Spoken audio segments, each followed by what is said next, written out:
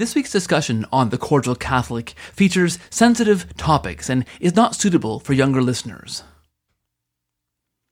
Hi, hey, welcome to The Cordial Catholic, a podcast for non-Catholics, new Catholics, and those looking to dig deeper into the Catholic faith.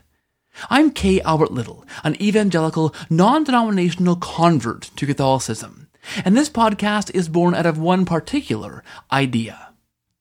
As an evangelical Christian, I began digging into the roots of my faith, asking questions about where the Bible came from and why I believed what I believed. It was then that I encountered the Catholic Church. It's inevitable in a study of church history. And when I began to read from Catholic authors and listen to Catholic speakers and watch Catholic lectures, I realized that what I thought Catholics believed, what I thought I knew about the Catholic Church, was wrong. It was based on misinformation, and more often than not, simple misunderstandings. This podcast serves to fill in that gap. The gap between what you think Catholics believe and what we actually do. We have real Catholic conversations with real influential Catholic thinkers from the heart of the Catholic Church. No misinformation here. And this week, I had the distinct privilege of speaking with Bishop Thomas Dowd, Auxiliary Bishop of the Archdiocese of Montreal in Canada, about the sexual abuse crisis in the Church. It's a serious and somber topic, but a fantastic discussion. Bishop Dowd, who made international news when he helped the victim of one case of abuse bring his abuser to justice, sits down with me to talk about the crisis, what can be done, and what reasons we have to hope. It's an important and powerful conversation, and I do hope you listen. If you'd like to support the work of this show, please head over to patreon.com/cordialcatholic. Or consider a one-time donation at paypal.me/cordialcatholic. This podcast runs thanks to you guys, so thank you. And if I can ask for one more thing, please do us a favor, and this week tell just one friend about this podcast. God willing, our audience will continue to grow week by week and continue to reach new listeners to increase our mission. You're a big part of that. So please tell a friend you think might like it and spread the word. Now, without any further ado, here is my fantastic discussion with Bishop Thomas Dowd. Please listen and enjoy.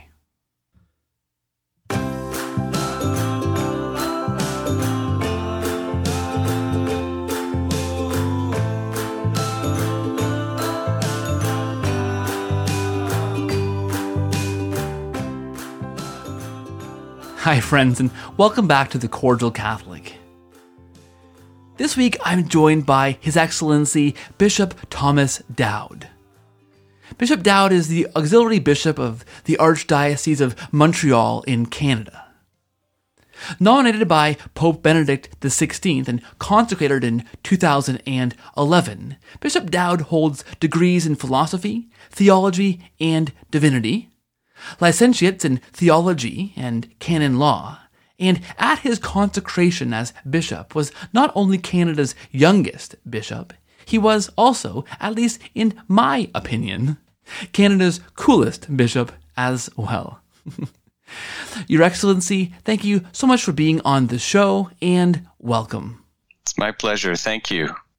Well, thank you so much for being here, and I wonder if, to begin, we can explain exactly what your role is as a bishop within the Catholic Church, even historically, especially for those non-Catholic listeners to this program who may have heard the term but don't know exactly what that entails. So I wonder, for their sake, for all of our sake, can you begin with that idea? What is a bishop, and what is your role within the Catholic Church, if you may? Sure. It's funny, one time I was chatting with somebody and I told him I was a bishop. This is a person who wasn't that familiar with our faith and our terminology. He said to me, "A bishop, eh? Is that some kind of priest?" I said, yes, it is. Actually, what I usually explain to kids when I'm doing confirmation prep with them, because I'm often the one doing their confirmation, is that a bishop is a chief priest, that we have the sacrament of orders like priests, but that we have received a special grace so that we have the fullness of the sacrament of orders. Historically, what I often explain to them is that Jesus had his apostles. He had all of his disciples, and that was a big group, but from them he picked his apostles. And those apostles, one of them went bad, that was Judas, and so they picked a successor, a guy named Matthias. And then as the apostles spread out, as they eventually passed away, successors were appointed to them either to, help with the geographic growth of the church or just to help it with its continuity in time. And so a successor of the apostles, that's a bishop. Bishops are successors of the apostles. That's fantastic. And I appreciate that you chose the talk for the confirmation kids to help us through that. That's perfect. Well, that's the way I explain it. I mean, with regards to our role as successors of the apostles, our role is leadership. I often get consulted. It's part of the normal process when a new bishop gets named that the current ones get consulted on possible candidates or just general criteria. And I always say that what I'm looking for in a person who might be tapped to be a bishop is I want someone who knows the faith of the apostles, who understands it with the mind of the church, and loves it to the point that he wants to share it with others and see it preserved and grow. And so that's our job, really. We are living repositories of tradition, and with that leadership that comes from that to help the whole church be faithful to what Jesus wants for his church and for the world. That's very well put. Thank you. I've been at this for a while, so. So you made international news when you helped in part to expose some cases of sexual abuse in your diocese. I want to dig into exactly why these actions on your part became such a large and widespread story, but I wonder if we can begin by briefly talking about the circumstances that led you to helping to bring one particular priest to face justice. Can you sketch out for us what prompted all of this, if you can, and your role in it for our listeners?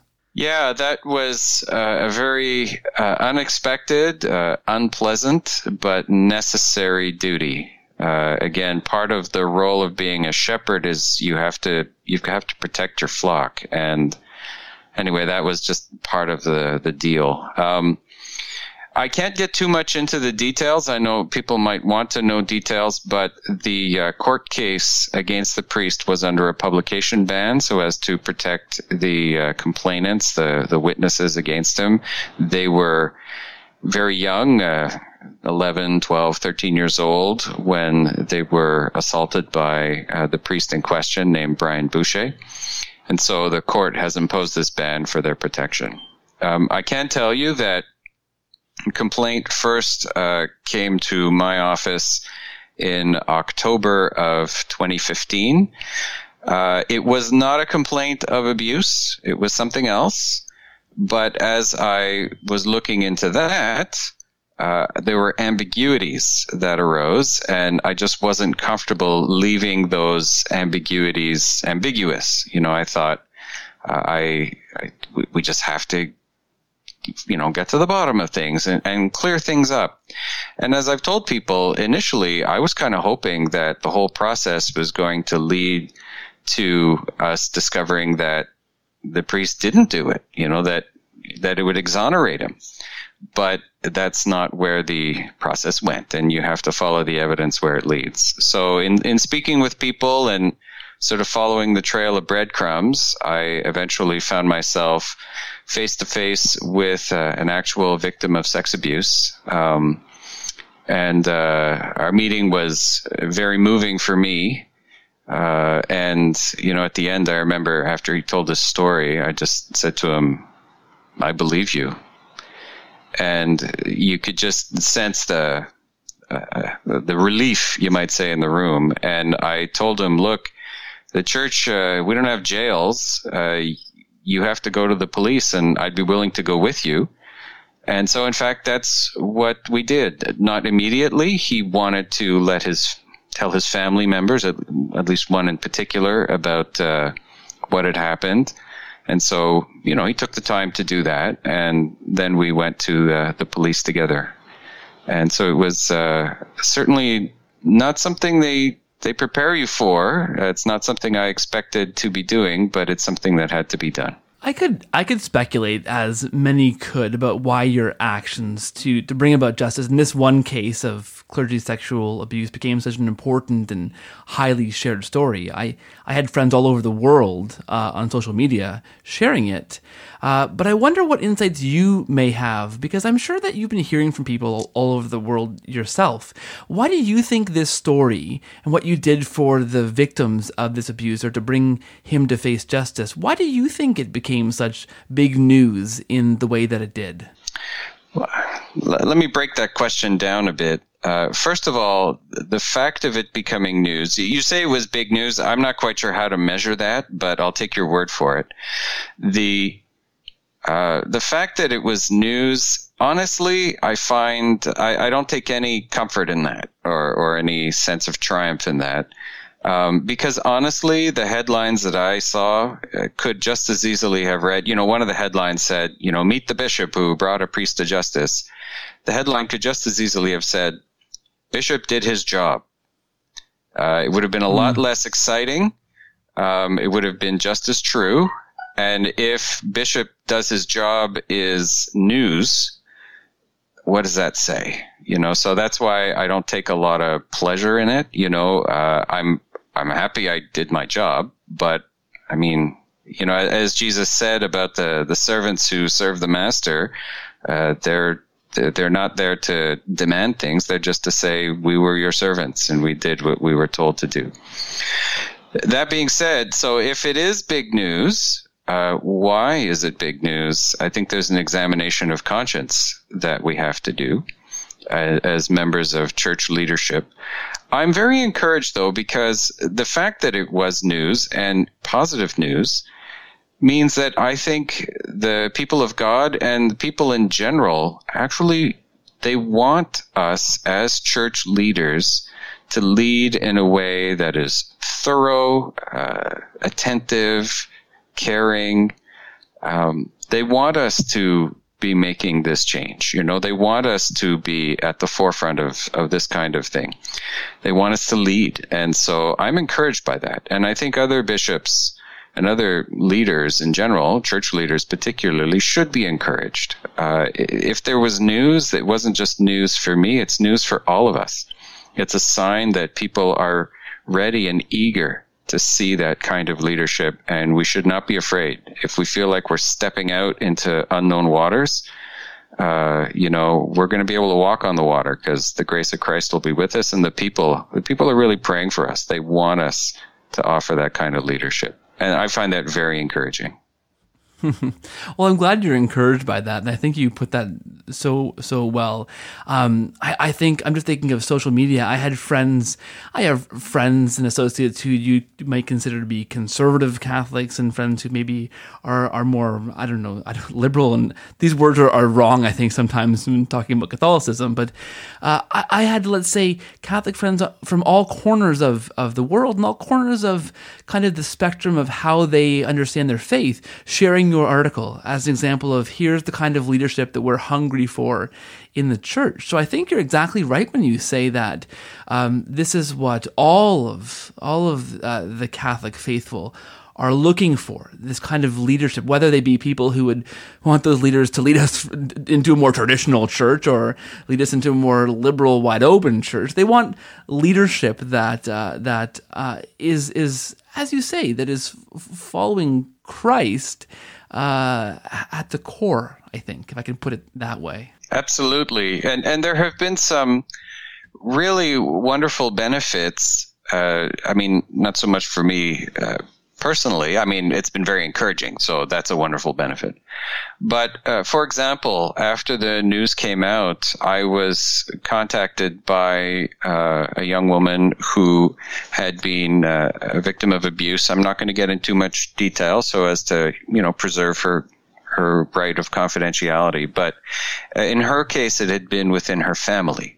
And, the vast majority of abuse happens in families, sadly. The place where we're supposed to be the safest is for some the place where we are the least safe. And she had never told her story before to anybody. But in seeing the news, and she's a woman of faith, she just reached out and said, you're my bishop, you're my shepherd, and I would like to speak with you.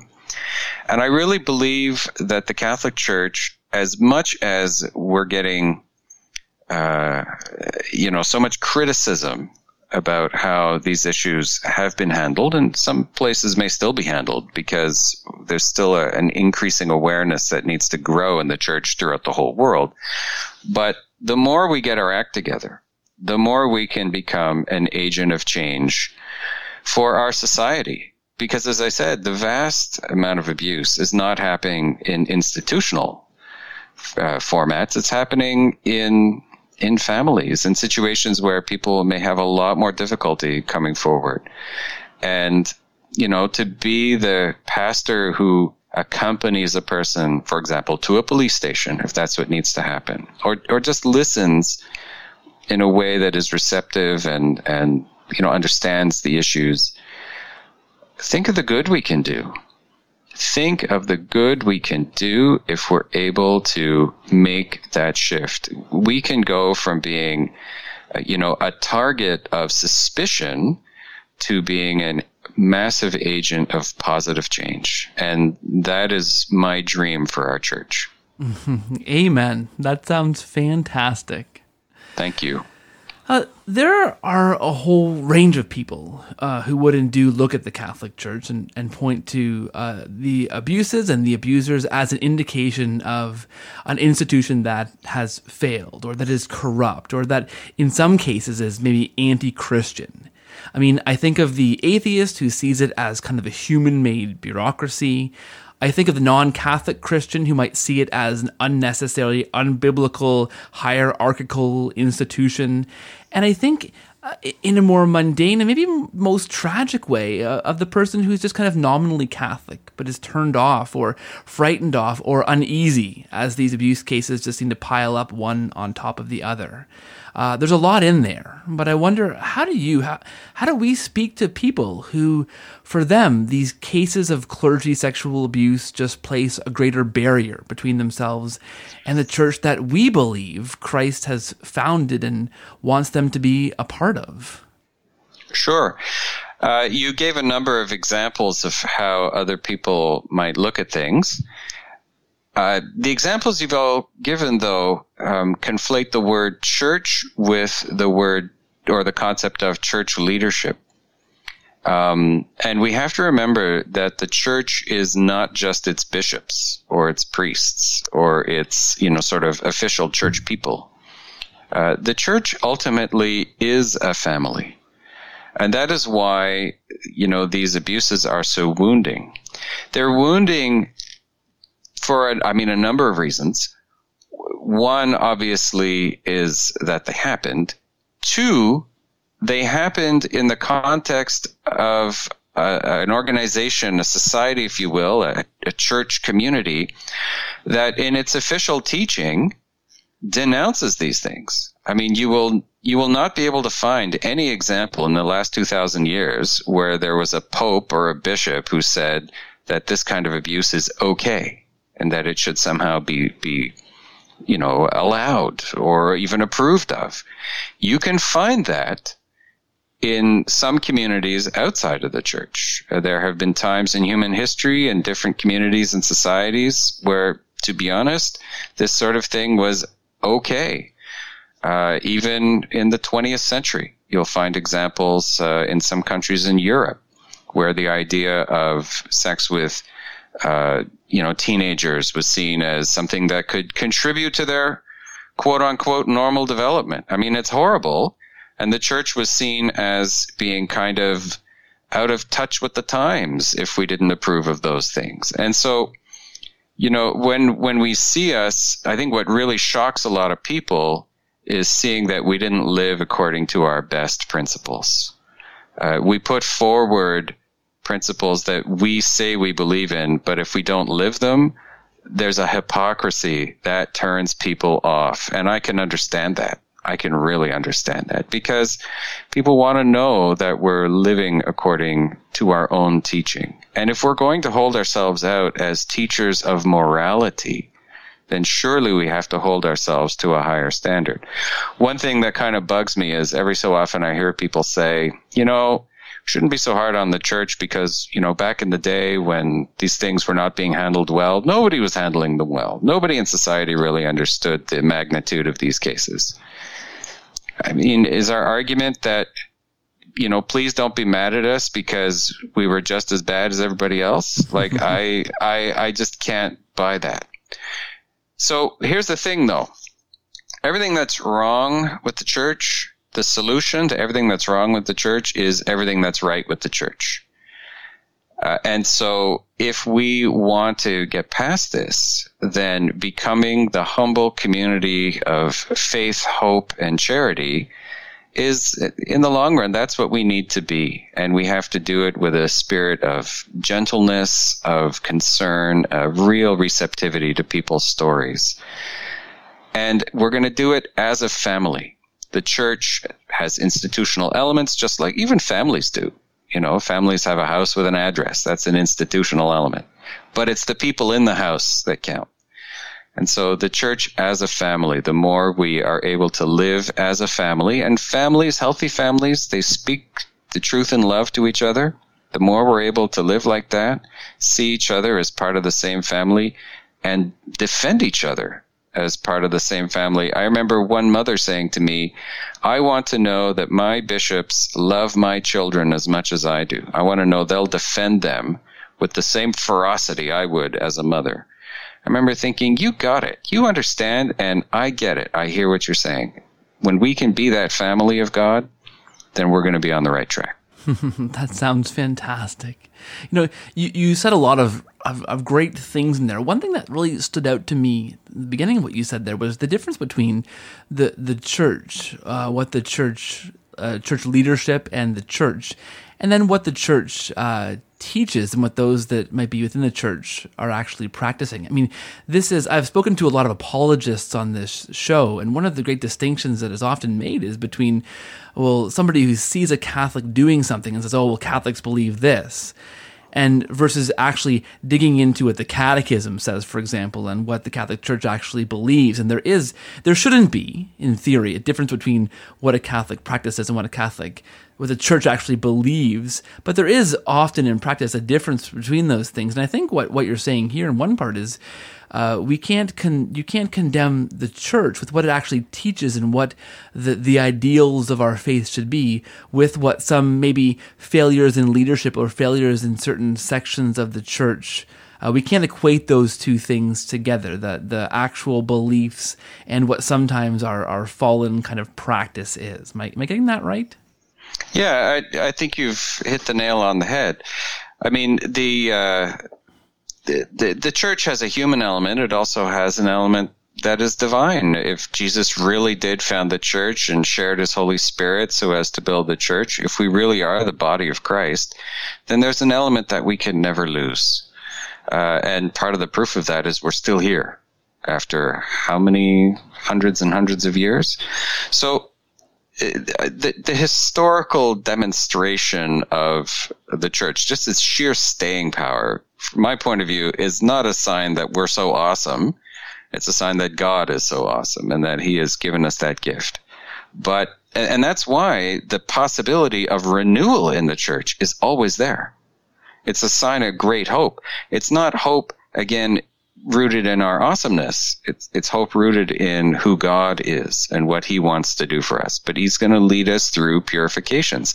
And that's true for the church, and that's true for you and me and everybody listening to this show. We have to be part of that process of purification in our own hearts. This process of finding this victim and bringing him to the police led to a real process for me, which is still ongoing. And it's tough, but ultimately, I think it'll be for my good and hopefully for the good of others too. I think the idea of renewal or reformation, as you mentioned there, is such an interesting idea. I think of, if this kind of thing were to happen maybe in a non-Catholic Christian context or in a different institution, maybe the Cub Scouts or something. I mean, there's a difference between an organization that we believe Christ has founded and we are constantly called to renew versus maybe a church that could, if this happened, just split away from itself and make a new church, or organization that could just splinter off and, those guys can go to jail, but we'll make a new thing over here. We don't have the option of making a new church that Christ founded. We have to just kind of work, as you said, to renew it in a certain way, right? Yeah, exactly. So, of course, what this means is we bear the burden of all of the sins of our ancestors too. I mean, how many times do I hear people say, "Oh, the church hates science because of Galileo," and you just want to shake your head and go, "Gee, that was a while ago, and I think we're over that now." But if people want to have a grievance, the history of our church will give them plenty of sources for grievance. There's no question. And, the fact that we are living this right now makes it even more raw. But, again, the fact that there are sins in the church is a great tragedy. I've heard the analogy, the church is like a hospital. It's not a hotel for saints. It's a hospital for sinners. And so we shouldn't be surprised to find sick people in the hospital. And I am greatly consoled by the church's teachings of mercy and forgiveness for sinners, because personally I benefit from that, and I'm really grateful for that. There's that. I think there's also the fact that, sinners you can find anywhere. They're everywhere. So to find sinners in the church, yeah, it's scandalous, but again, they're everywhere else too. What I find remarkable about the church is there are saints. There are people who actually do lead a life of true heroic charity. And it emerges from the faith, not as a kind of, sidebar element. It flows from the living out of that faith. And so if we're a factory of saints, even if not every model that rolls off the assembly line is perfect, and none of us are, I find that remarkable. And for me, that gives me great hope for our church. I'm counting on the saints. I'm counting on the Holy Spirit to raise up saints. Well said. I saw a recent survey that listed evil and the problem of suffering, one of those perennial problems that we have to face in our philosophy and theology. This is one of the greatest reasons why, in this particular survey, when challenged, people left the faith of their childhood or had doubts about religion in general. And I know that grappling with this problem, why does a good God allow suffering, is one of the oldest, of course, and most faith-challenging questions for many believers and a deterrent for many non-believers. And I wouldn't expect you to answer this question for us in one simple, answer, let alone an episode or whatever time we have left here. I am going to dedicate a whole series of episodes of this show to that question. But I wonder, from your position, and in the face of what looks like a great evil within our church sometimes, what would you say about the reality and nature of this kind of evil and this suffering, even within our own Catholic Church? That's a really good point, and you're right. It's a subject that obviously haunts the hearts of a lot of people. I came across one of the best expositions of the problem of evil actually reading Dostoevsky. I don't know if you've ever read the novel The Brothers Karamazov, but when you're doing your series, if you want to do a bit on the a chapter called Rebellion. That's, I find, one of the most brilliant literary exposés of the problem of evil. So, leaving that aside, though, with regards to evil sort of in our own church, to be honest, I understand where people are coming from if they do take that distance, simply because I kind of did that myself when I was in my early 20s. When I was in my early 20s, I encountered evil that shook my sort of understanding of how the world works and how God works and how grace works. And, you know, I'm raised in North America in a wealthy society, you know, a society of progress, scientific progress, educational progress, social progress. And so you wind up thinking that things are generally supposed to get better, and that when evil happens, it's not supposed to be. And I mean, it's not, but you just have this sort of naive confidence in how the world is supposed to work. Encountering real evil shook me, and it led me to precisely that problem. You know, if God is good, why is there evil in the world? And my own journey. And I had been raised Catholic, and so I kind of automatically went along with what the Catholic Church taught and asked me to do. I went to Mass and all that sort of thing. But I realized that I needed to take a step back, not to abandon, but to adopt, you know, a more thorough, critical thinking type attitude. And so I began to read the works of philosophers and works of other religious traditions. And in the end, it led me full circle. The doctrine that brought me back was, in many ways, the doctrine of forgiveness. The Catholic faith is, you know, almost scandalously generous in its teaching on forgiveness and God's mercy. I've heard people be really put off by the fact that the extent to which we believe in mercy and that we want to practice it. And that is in many ways what brought me back. And then, of course, you know, grappling with the whole question of truth led me to see the importance of having a pope, of having a magisterium, and that sort of thing. So I tell people that before I went through this experience, I believed what I did because I was Catholic. I've been raised Catholic, and so I had a content of faith, and I believed what I did because I was Catholic. After that experience, I was Catholic because of what I believed. You know, before I believed because I was Catholic, after I was Catholic because of my belief. And that was a process of maturation that was very important for me. So for people who are going through the struggle regarding the problem of evil, I have a lot of sympathy for them. They say that they're abandoning their faith of their childhood or leaving the faith of their childhood. I wonder if they're leaving the faith of their childhood or they're merely leaving it behind. And where are the guides to help them to come back full circle? You know, where are the guides who are going to help them? Because the childish faith, yeah, it's got to be left behind. I agree. I had to leave it behind for something more mature.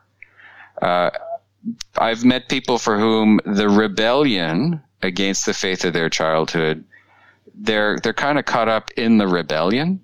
They're not really caught up in the search for truth. And so that's, I think, where we've got to be able to help people. Now, with regards to the evil within our holy church, as you say, and how do we deal with this, and obviously it reduces our credibility in the preaching of the gospel, but it doesn't change the gospel. And again, when we look at our church throughout history and we see the saints and we see the continuation and the thread of truth, and we see the teaching of mercy and physical acts of mercy, and mercy and spiritual acts of mercy, especially the forgiveness of sins, which we are all touched by. We all need forgiveness. I think that is, you know, ultimately when we come to a sense of our own humanity and our own need for humility, to see a church that grapples with the evil in its own walls If we can do this in a way that is thorough, merciful, in a way that is, both just and charitable and reaches out to everybody, especially victims and those affected, then I think we're going to see God raise us up as a church, because we're living what's true, not just the truth as in objective church teachings, but we're living what's true to the human heart. And that's what's going to get us through. I love what you said about true right there. That's such a fascinating way of putting it. I think of, I had Dr. Moira McQueen from University of Toronto on. She's on the pontifical, one of the councils that advises the Congregation of the Doctrine of the Faith. And she was just talking about some of these different social kind of issues in within the world that are not lining up with the truth. So when we're treating people unfairly, when there's these social blights or poverty or issues of maybe immigration, or where people aren't being, or issues of life and death, these kind of social issues, where we're not necessarily understanding what's true about human nature. She said that, and I think she was channeling Thomas Aquinas, but her concept was the church is teaching what's true, and even if the world doesn't believe the truth, eventually the truth has to win out, because we can only believe things that aren't real for so long before we realize what is true. And if the church just holds to what is true, people will, in her, I think, idea, begin to see that this is the truth. We can't, I guess, pretend for forever that say it's okay to treat people as second-class citizens in certain cases, or to not see the dignity of the human being at conception or at natural death. If we're denying these truths in society, and the church continues to hold the truth of these things, eventually that beauty of the truth the church is holding up is going to win out. Well, what's the opposite of truth? I mean, obviously, we often think the opposite of truth is falsehood, but the most basic opposite of truth is error. And if you were driving your car across a bridge, or you were approaching a bridge, and you knew that the engineers who built it had made some errors in their calculations, would you get on the bridge? It's that simple. I mean, bridges collapse eventually. And they collapse faster if there are mistakes made in their construction. So we have to seek truth, even for simple things like that. We have to. But that being said, we have to make sure we're not arrogant in it. Yeah, that's definitely important. And I think that this is certainly one of those issues, areas where the church, and I think, again, coming back to why I think perhaps your response to the issue of these abuses was so well received, and why I saw it shared everywhere, was your humble approach to it. I mean, this is the face of the church that I think people want to see, not an arrogant approach to, well, this is dealt with, this is not important anymore, let's carry on, but a humble, merciful approach, mercy towards, I mean, even just presenting soft-spoken, thoughtful answers and giving time and space to discuss this.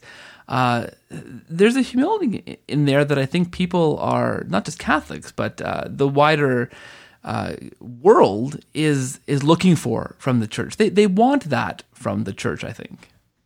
Well, humility is not going around saying, "Oh, what a worm am I?" It's not about us beating ourselves up. The best definition I've ever heard of humility is the ability to live in reality. It is the ability to live in the truth. And so, I mean, as I said, the headlines could have said Bishop did his job, right? They could have also said Bishop followed the clues to where they led, as opposed to, just let it slide. I mean, there's a pursuit of truth. Truth has a responsibility to be pursued. anyway, I just think that this is part of, when you look at what people are asking for from the church right now, all these grand jury investigations and, requests to publish lists of offending clergy. What's all that about? It's about truth. They're looking for truth. And so yes, we can say we have all kinds of wonderful truth in our tradition. We've got the Bible, for example. We have the magisterium, but there are some very basic truths as well we've got to live. And sometimes it can be easy for us to take refuge behind the big truths and perhaps neglect some of the, I hesitate to say smaller, but, more worldly truths that are in the everyday life of people. We're worldly. We're in this world. And so we have to live by that truth as well. Well said. Listen, I have one more question for you. I'm not sure where it'll go. It might go longer than one question, but I am an evangelical convert to Catholicism, and many of my listeners are also evangelicals, and many I hear from them weekly, are on their own journeys of conversion or recently converted. And I remember at one point in my own conversion, I softly broke the news to someone close to me about what I was thinking of doing, becoming Catholic, and their reaction was one of mild horror. The horror was linked to the abuse crisis, and their reaction was something like, why would you want to do that? Look at the mess the church is in.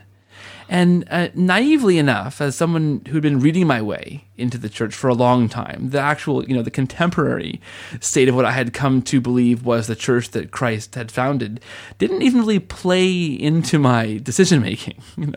I was kind of ignorant of the current status of the church, although the history of the church should have given me some clues, I suppose, as well. But I wonder what you would say to somebody who's looking at the Catholic Church and taking maybe tentative steps towards becoming Catholic, but then seeing these abuse crises and sometimes one after another, and maybe having second thoughts about their decision. What would you say to somebody like that?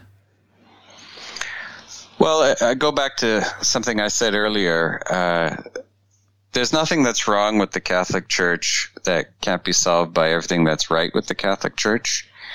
And if you become Catholic, then you have the opportunity to be part of what's right.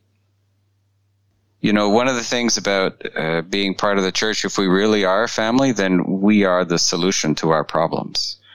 Looking at it again, the kind of reaction that you're describing is looking at failures of leadership.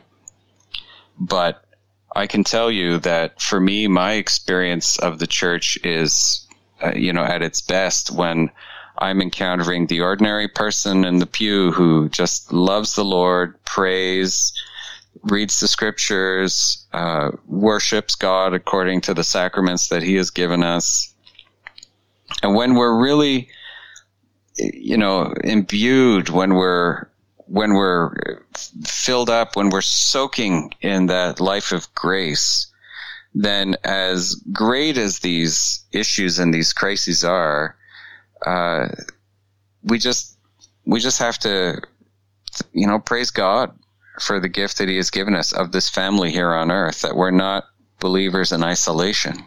We need that community, and that it's God himself who is rallying us together in that community, and that people are invited to be part of it, not to be part of a problem, but to be part of a solution, and to join and to let God transform them, to be part of the saint factory, and let God transform them as part of that church with all of the sinful dimensions we see in its life, but again, with all the instruments of grace that we know the church can live by.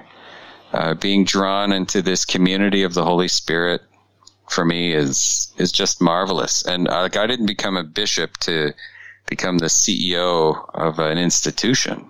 I was in business before. I got out of business to get into the church, because here is where I found the opportunity to live a new humanity, to be the part of a new humanity. And that humanity is deeply wounded by sin. But I really believe that what we've been given, the gifts of grace we've been given, we can overcome. And so by that gift of grace. And so if anybody is thinking of coming in and they're hesitating, just remember, this is a family and we welcome you into our family. I love that idea of family. I think of when I was reading up on the Mass and I mean, even in ancient context, how Christians and Catholics worship throughout history. And I encountered the idea of this corporate confession, which happens still in the Mass today. We say, pray my brothers and sisters, I in the Mass, we're asking one another to pray for each other. That was such an interesting encounter for me. It coming from an evangelical context when we worshipped together and we prayed for each other, but our own faults were something we kind of didn't discuss. We certainly didn't confess them to each other or to a priest, heaven forbid, somebody in leadership. Those things were kind of kept on to the side. But I'm studying the Mass and realizing that, wait a minute, these Catholics are doing what scriptures, the Gospels, the epistles, what Jesus told us to do. We're confessing sins to each other, and then we're all doing this together in the context of a Mass, like our most important worship service that we do as Catholics. We are recognizing every single Mass that we are sinners all together and need each other to help one another. I mean, that for me was very moving and very influential and formative in my understanding of the Catholic Church, and then also, of course, influential in why I became Catholic. That idea of we're all in this together, kind of like you say, we're all a family and need to pray for each other and need to embrace and confess those weaknesses so that we can grow and be part of the solution. Yeah, and I mean, if somebody out there can find me a church outside the Catholic Church that is pure, without sin, great, I'll join. If you can guarantee that it's going to stay that way until Jesus returns, but I have a feeling that's not the case, in which case any community of believers needs to have a mechanism for confronting the evil of sin and offering the grace of reconciliation individually and as a community so that we journey together. You mentioned confessing sins to a priest. A lot of people don't realize that the reason we do that to a priest is because we're actually confessing our sins via the priest to the community, and we're being reconciled by and with the community. We're rejoining the body of Christ. We're getting regrafted into the vine who is Christ, and we are the branches, so that we can have life again.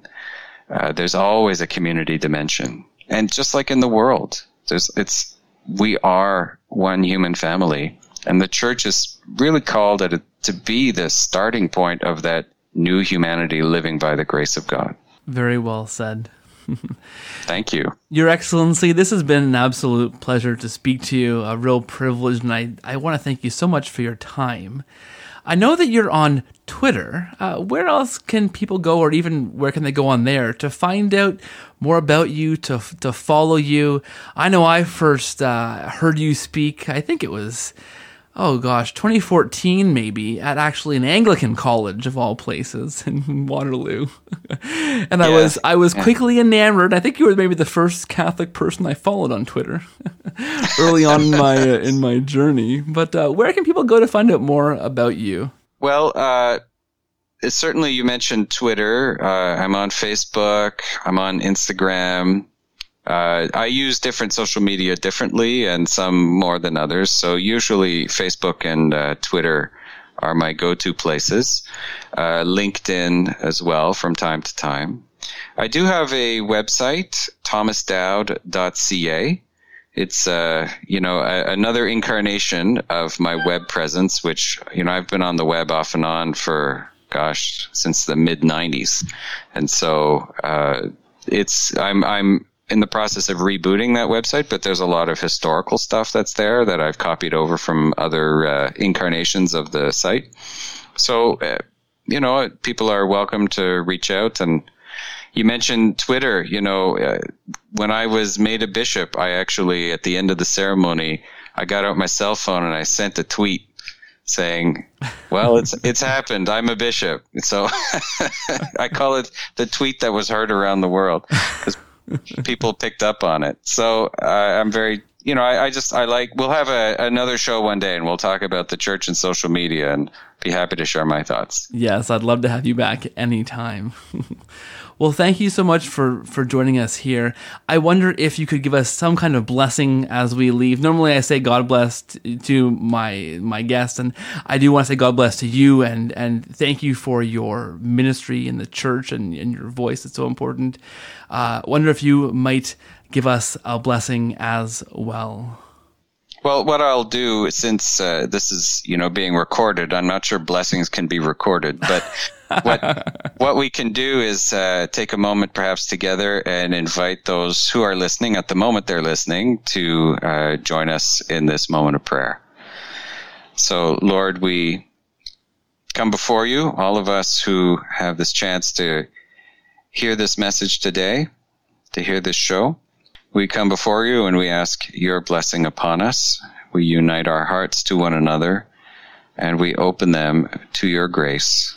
And Lord, we ask you to shower us with the blessings of truth and humility and inspire us with a greater charity so that we can always serve others with joy. And we ask this in Jesus' name. Amen. Amen. Thank you very much, Your Excellency, for being here. God bless and take care. My pleasure. Thank you very much. Thank you.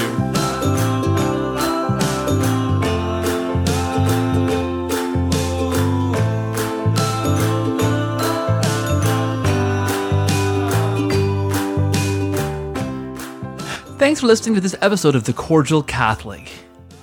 I hope you enjoyed that discussion between Bishop Dowd and myself. Maybe enjoyed is the wrong word, but I hope you found it fruitful and interesting and engaging and helpful in some ways. I think it was a very important discussion to have, and I think that Bishop Dowd was the right person to have it with.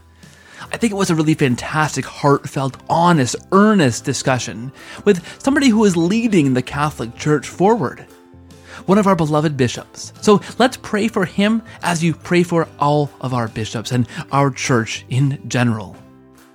It was a great discussion, and I'm so grateful for Bishop Dowd's time. And thank you for listening. Please subscribe to or follow this podcast wherever you find it. Please like it, and please do all those things you do to spread the podcast. Please tell a friend or two. That would be so helpful for growing this show. I'm at thecordialcatholic.com for show notes, cordialcatholic@gmail.com for email feedback. I'd love to hear from you, especially regarding this show in particular. I'm at Cordial Catholic on Twitter, The Cordial Catholic on Facebook. Patreon.com/Cordial Catholic to support this show. Even $1 or $2 a month goes a long way to helping pay for the costs, or paypal.me/Cordial Catholic for a one-time donation. Talk to you guys next week. Thank you for listening, and God bless.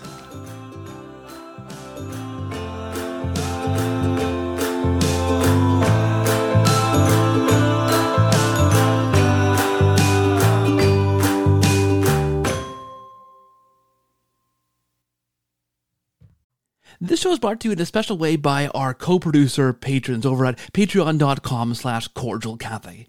A special thanks to Ellie and Tom, Kelvin and Susan, Stephen, Suzanne and Victor, Phil, Noah, Nicole, Michelle, Jordan, John, James, Gina, and Aram for your special support at the co-producer tier and making this thing possible. You guys are fantastic. God bless and thanks for your support.